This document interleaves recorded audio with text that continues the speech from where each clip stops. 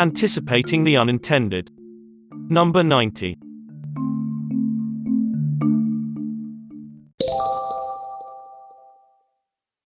Policy WTF. One nation, one election. This section looks at egregious public policies. Policies that make you go, WTF, did that really happen? The series One Nation, One X, like another sitcom Tarak Mehta Ka Ulta Chashma, doesn't seem to end. The latest season of the series is titled One Nation, One Election, ONOE. PM Narendra Modi has batted for this idea on many occasions before. In his latest pitch, he said, "Elections are held at different places every few months. The impact it has on development works is known to all, therefore, it is a must to have deep study and deliberation on one nation, one election." This speech apart, the most robust defense of ONOE comes from ANITIR discussion paper by Bibek Debroy and Kishore Desai linked on screen. They cite 4 reasons. Let us investigate the top 2. Reason number 1. Imposition of model code of conduct by the Election Commission derails development programs and governance. According to this view, political parties once in power are brimming with development ideas but are not able to do so, that too for considerable periods, because of repeated elections. This view is shared by many people outside the government as well. The discussion paper tries to estimate the development time lost because of elections. Based on a projection that at least 2 states go to elections in India every year, the authors conclude, assuming the average period of operation of Model Code of Conduct, as 2 months during election to a state assembly, development projects and programs, that of state governments going to polls and of union government in those states, may potentially get hit every year, and that 2 for about 1/3, 4 months, of the entire time available for implementing such projects and programs. Such a situation is completely undesirable and needs serious deliberations and appropriate corrective measures. Sounds quite serious. But hang on, there are several problems with this assessment. 1. If the model code of conduct is the problem, it can be changed either by shortening the length of the moratorium, or by relaxing the kinds of developmental activities permitted during the election season. Even in its current form, the government can consult the Election Commission about the developmental works it plans to undertake, and if they are deemed to not have electoral implications, they are allowed to continue. I'm in favor of removing these restrictions altogether. If a government wants to use developmental activities to lure its voters, it's more than welcome to do so. If the government is promising freebies to distort voter choices, it can do so even today, just before the Model Code of Conduct comes into place. 2. The claim that developmental activities get stalled for 4 months a year is misleading. That's because the Code of Conduct applies only to the state where elections are to be held. There's no reason why developmental activities need to stall in all other states. Moreover, it's useful to see the development period lost over a 5-year period.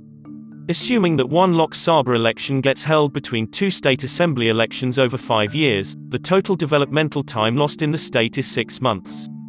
That's an average 1/10 of a year, not 1/3. 3. This developmental time lost argument sounds a lot like the dog ate my homework excuse. For one, governments know when the next elections are due and can reasonably plan their developmental works taking this ex-ante information into consideration. Secondly, and this is the bigger issue, this view relegates elections to a begrudgingly necessary event. A mere obstacle blocking the grand developmental vision of the party or the leader in power. Reason number 2. Frequent elections lead to massive expenditures by governments and other stakeholders. The NITIR paper claims, elections lead to huge expenditures by various stakeholders. Every year, the Government of India and respective state governments bear expenditures on account of conduct, control, and supervision of elections. Besides the government, candidates contesting elections and political parties also incur huge expenditures. The candidates normally incur expenditures on account of various necessary aspects such as travel to constituencies, general publicity, organizing outreach events for electorates, while the political parties incur expenditures to run the party's electoral machinery during elections, campaigning by star leaders and so on. While this is true, massive expenditures need to be unpacked. The first component is the government expenditure in conducting elections. The 2014 Lok Sabha elections cost 3,870 crores, that is an expense of 0.03% of India's 2014 GDP once every 5 years. State elections for a large state like Bihar cost a tenth of this amount, that is 0.003% of India's 2014 GDP every 5 years. Even if we assume all states require the same amount as Bihar did, India would be spending 0.12% of India's 2014 GDP over a period of 5 years, all state assemblies and Lok Sabha elections combined. Clearly, this number is not unaffordable. It can't be the primary motivation for undertaking a constitutional amendment exercise fraught with unintended consequences. The other component of the cost is spending by political parties and candidates. While the latter is capped to laughably low numbers, 70 lakh rupees for Lok Sabha, and 28 lakh rupees for state assembly elections, there's no cap on the former. The paper claims that taken together, this component amounted to 30,000 crore rupees for the 2014 Lok Sabha elections. This is indeed a worrying number, more so because the expenditure is often in the form of freebies and vote for cash exchanges. But, arguing that conducting simultaneous elections will fix this problem is an admission by political parties that they will not change their ways, it's just that they will engage in this simultaneous corruption once every 5 years. Fixing election expenditure requires many urgent solutions, but a simultaneous election is not one of them. Besides these two reasons, there are other counter-arguments that I haven't considered at all. For example, there is a correlation between a higher percentage of electoral wins for national parties as against regional parties when Lok Sabha and state assembly elections are held together. There are also severe repercussions on India's federal structures as state governments falling before completion of the 5-year period might have to be placed under the charge of caretaker governments or state governors. Regardless, what this limited analysis shows is that even the two reasons given in favor of simultaneous elections don't hold water. We don't need one nation, one election. India Policy Watch Number 1. RBI and banking licenses. The Internal Working Group, IWG of the Reserve Bank of India, RBI, last week came out with draft report that recommended a calibrated entry of industrial houses into the banking sector and for conversion of large NBFCs into banks. The usual brouhaha followed. But hidden in the brouhaha is an important lesson about the interplay between political and economic institutions. We will come to it later. First, the brouhaha. Chapter 1. Always a bad idea. The camp against the idea of entry of corporates into banking was led by the formidable duo of Raghuram Rajan and Viral Acharya. In a LinkedIn post titled, "Do We Really Need Indian Corporations in Banking?" they laid out their reservations in no uncertain terms, including an innuendo here and a wink there. It covered the usual grounds: risks of connected lending where a corporate house will raise cheap deposits from ordinary citizens and finance their businesses without due diligence, further concentration of economic power among few corporates in a country that's fast turning oligopolistic, and the need for the government to find more bidders when it begins privatization of PSU banks that it can't fund any longer. First, industrial houses need financing, and they can get it easily with no questions asked, if they have an in-house bank. The history of such connected lending is invariably disastrous. How can the bank make good loans when it is owned by the borrower? Even an independent committed regulator, with all the information in the world, finds it difficult to be in every nook and corner of the financial system to stop poor lending. The second reason to prohibit corporate entry into banking is that it will further exacerbate the concentration of economic and political power in certain business houses. Even if banking licenses are allotted fairly, it will give undue advantage to large business houses that already have the initial capital that has to be put up. Moreover, highly indebted and politically connected business houses will have the greatest incentive and ability to push for licenses. One possibility is that the government wants to expand the set of bidders when it finally turns to privatizing some of our public sector banks. It would be a mistake, as we have said in an earlier paper, to sell a public sector bank to an untested industrial house. Chapter 2. Do we need more banks? The short answer is yes. Look at India's ambitions. A 5 trillion economy by 2025, that's a global economic powerhouse. Keep your dose of realism aside for a moment. If India has to even make a fist of this ambition, it needs a robust, deep and competitive banking sector. What do we have today?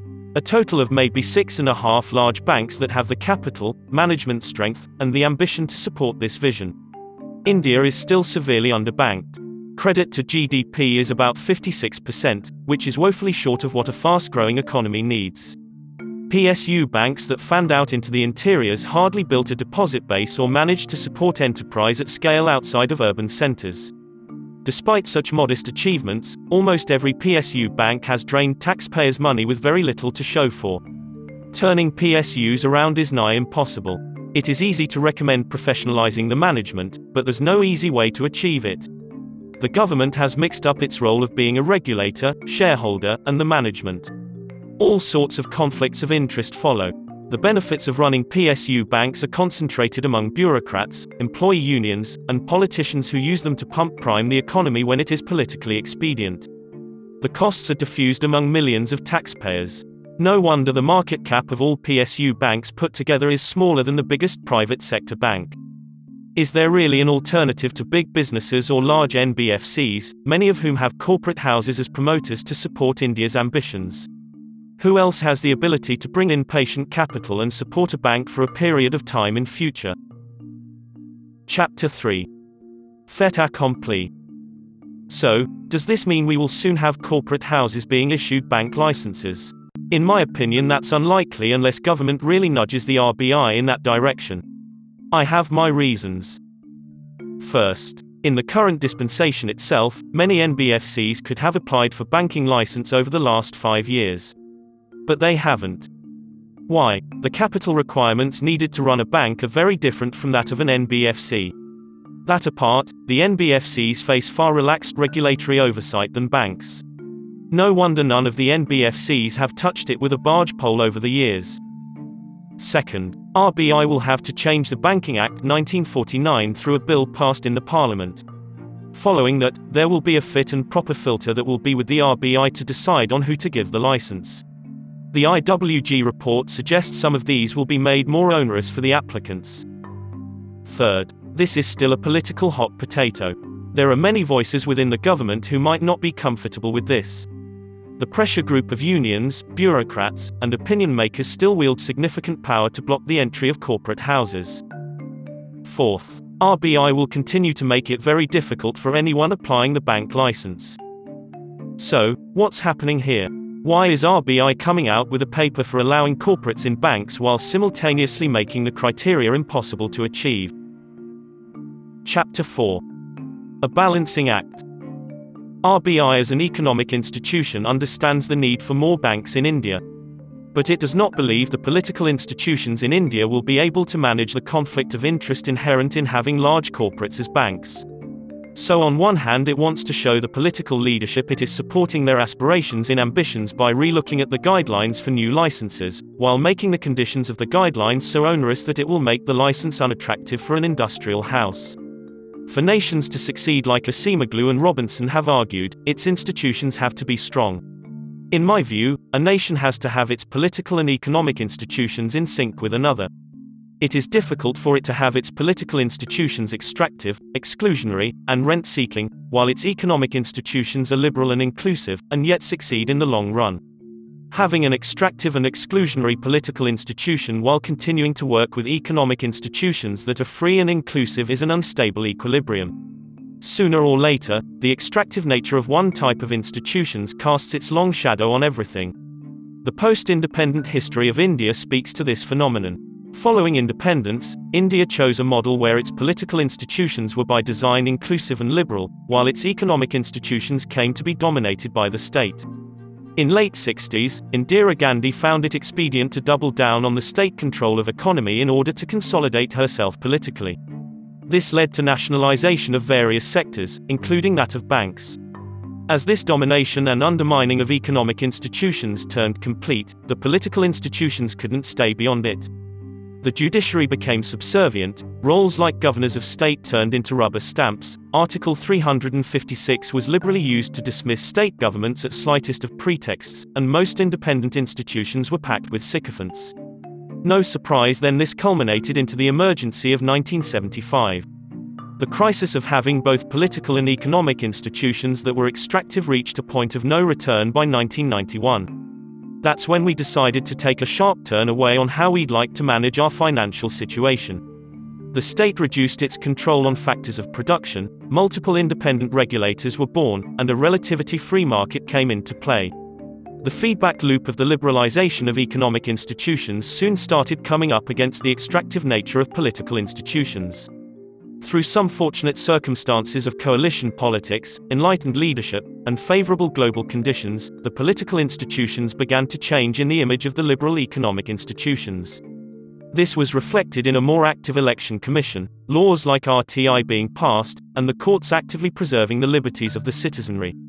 However, over the last decade or so, the political institutions in India have turned the clock back on being extractive.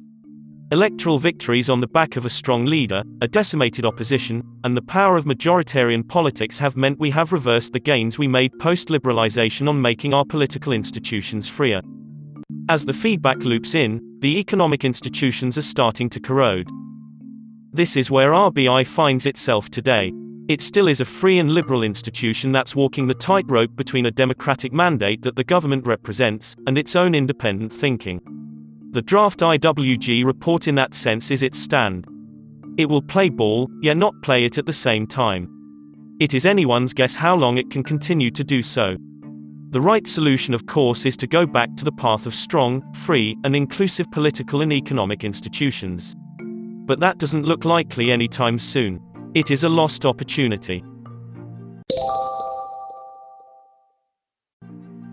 India Policy Watch Number 2. Farmers protest. Insights on burning policy issues in India. We warned in edition number 70. Any reform that is even remotely seen to impact the MSP gravy train is bound to face opposition from a host of incumbent beneficiaries. 1. The farmers growing the 22 crops backed by the MSP. 2. The traders getting a percentage of the MSP. And 3. The state governments making money by charging hefty commissions for the sale of produce at APMCs. None of this is surprising. That apart, we mentioned two critiques merit serious attention. 1. The timing of these reforms amidst the worst economic crisis in decades meant that the government needed to align the cognitive maps of those losing out, more on this on screen. 2. The government fostered suspicions because the three farm laws said nothing about the impact on the existing procurement price mechanisms. Unfortunately, the anticipated unintended consequences have played out according to script above. Farmers in Punjab and Haryana are agitating while the government has not come out with a reconciliatory offer yet. As usual, Pratap Bhanu Mehta's article linked on screen takes the long view. He writes, "Given the far-reaching changes we need in agriculture in Punjab, it is important that the trust between the state and the farmer remains. A good faith dialogue that gives the farmers reasonable assurances and a face-saver is necessary. It is easy for the government to win, but how many times in Indian politics have we won short-term victories that create long-term political precariousness?" Just like the GST compensation cess issue, the union government has pushed through a big change without getting other political parties or state governments on board. These specific reforms might still go through, but future negotiations will become even more difficult. Parties to the table will come with ossified positions. That's a precursor to policy paralysis. We have seen this movie before. In the crisis situation we find ourselves in, it is all the more important that the union government's reform agenda should factor in distributional consequences of those losing out. The government needs to build bridges. Politics, after all, is the art of the possible, as Bismarck said. Homework. Reading and listening recommendations on public policy matters. Links available on screen. 1. Podcast. Asimoglu talks with Russ Roberts on why institutions matter. 2. Article. Jagdeep Chokkar and Sanjay Kumar make a solid case against simultaneous polls. 3.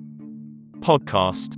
In the second Paliyabazi episode on Indian banking history, Amol Agrawal shares fascinating insights on princely state banking, the feud with the State Bank of Pakistan, priority sector lending, and lots more.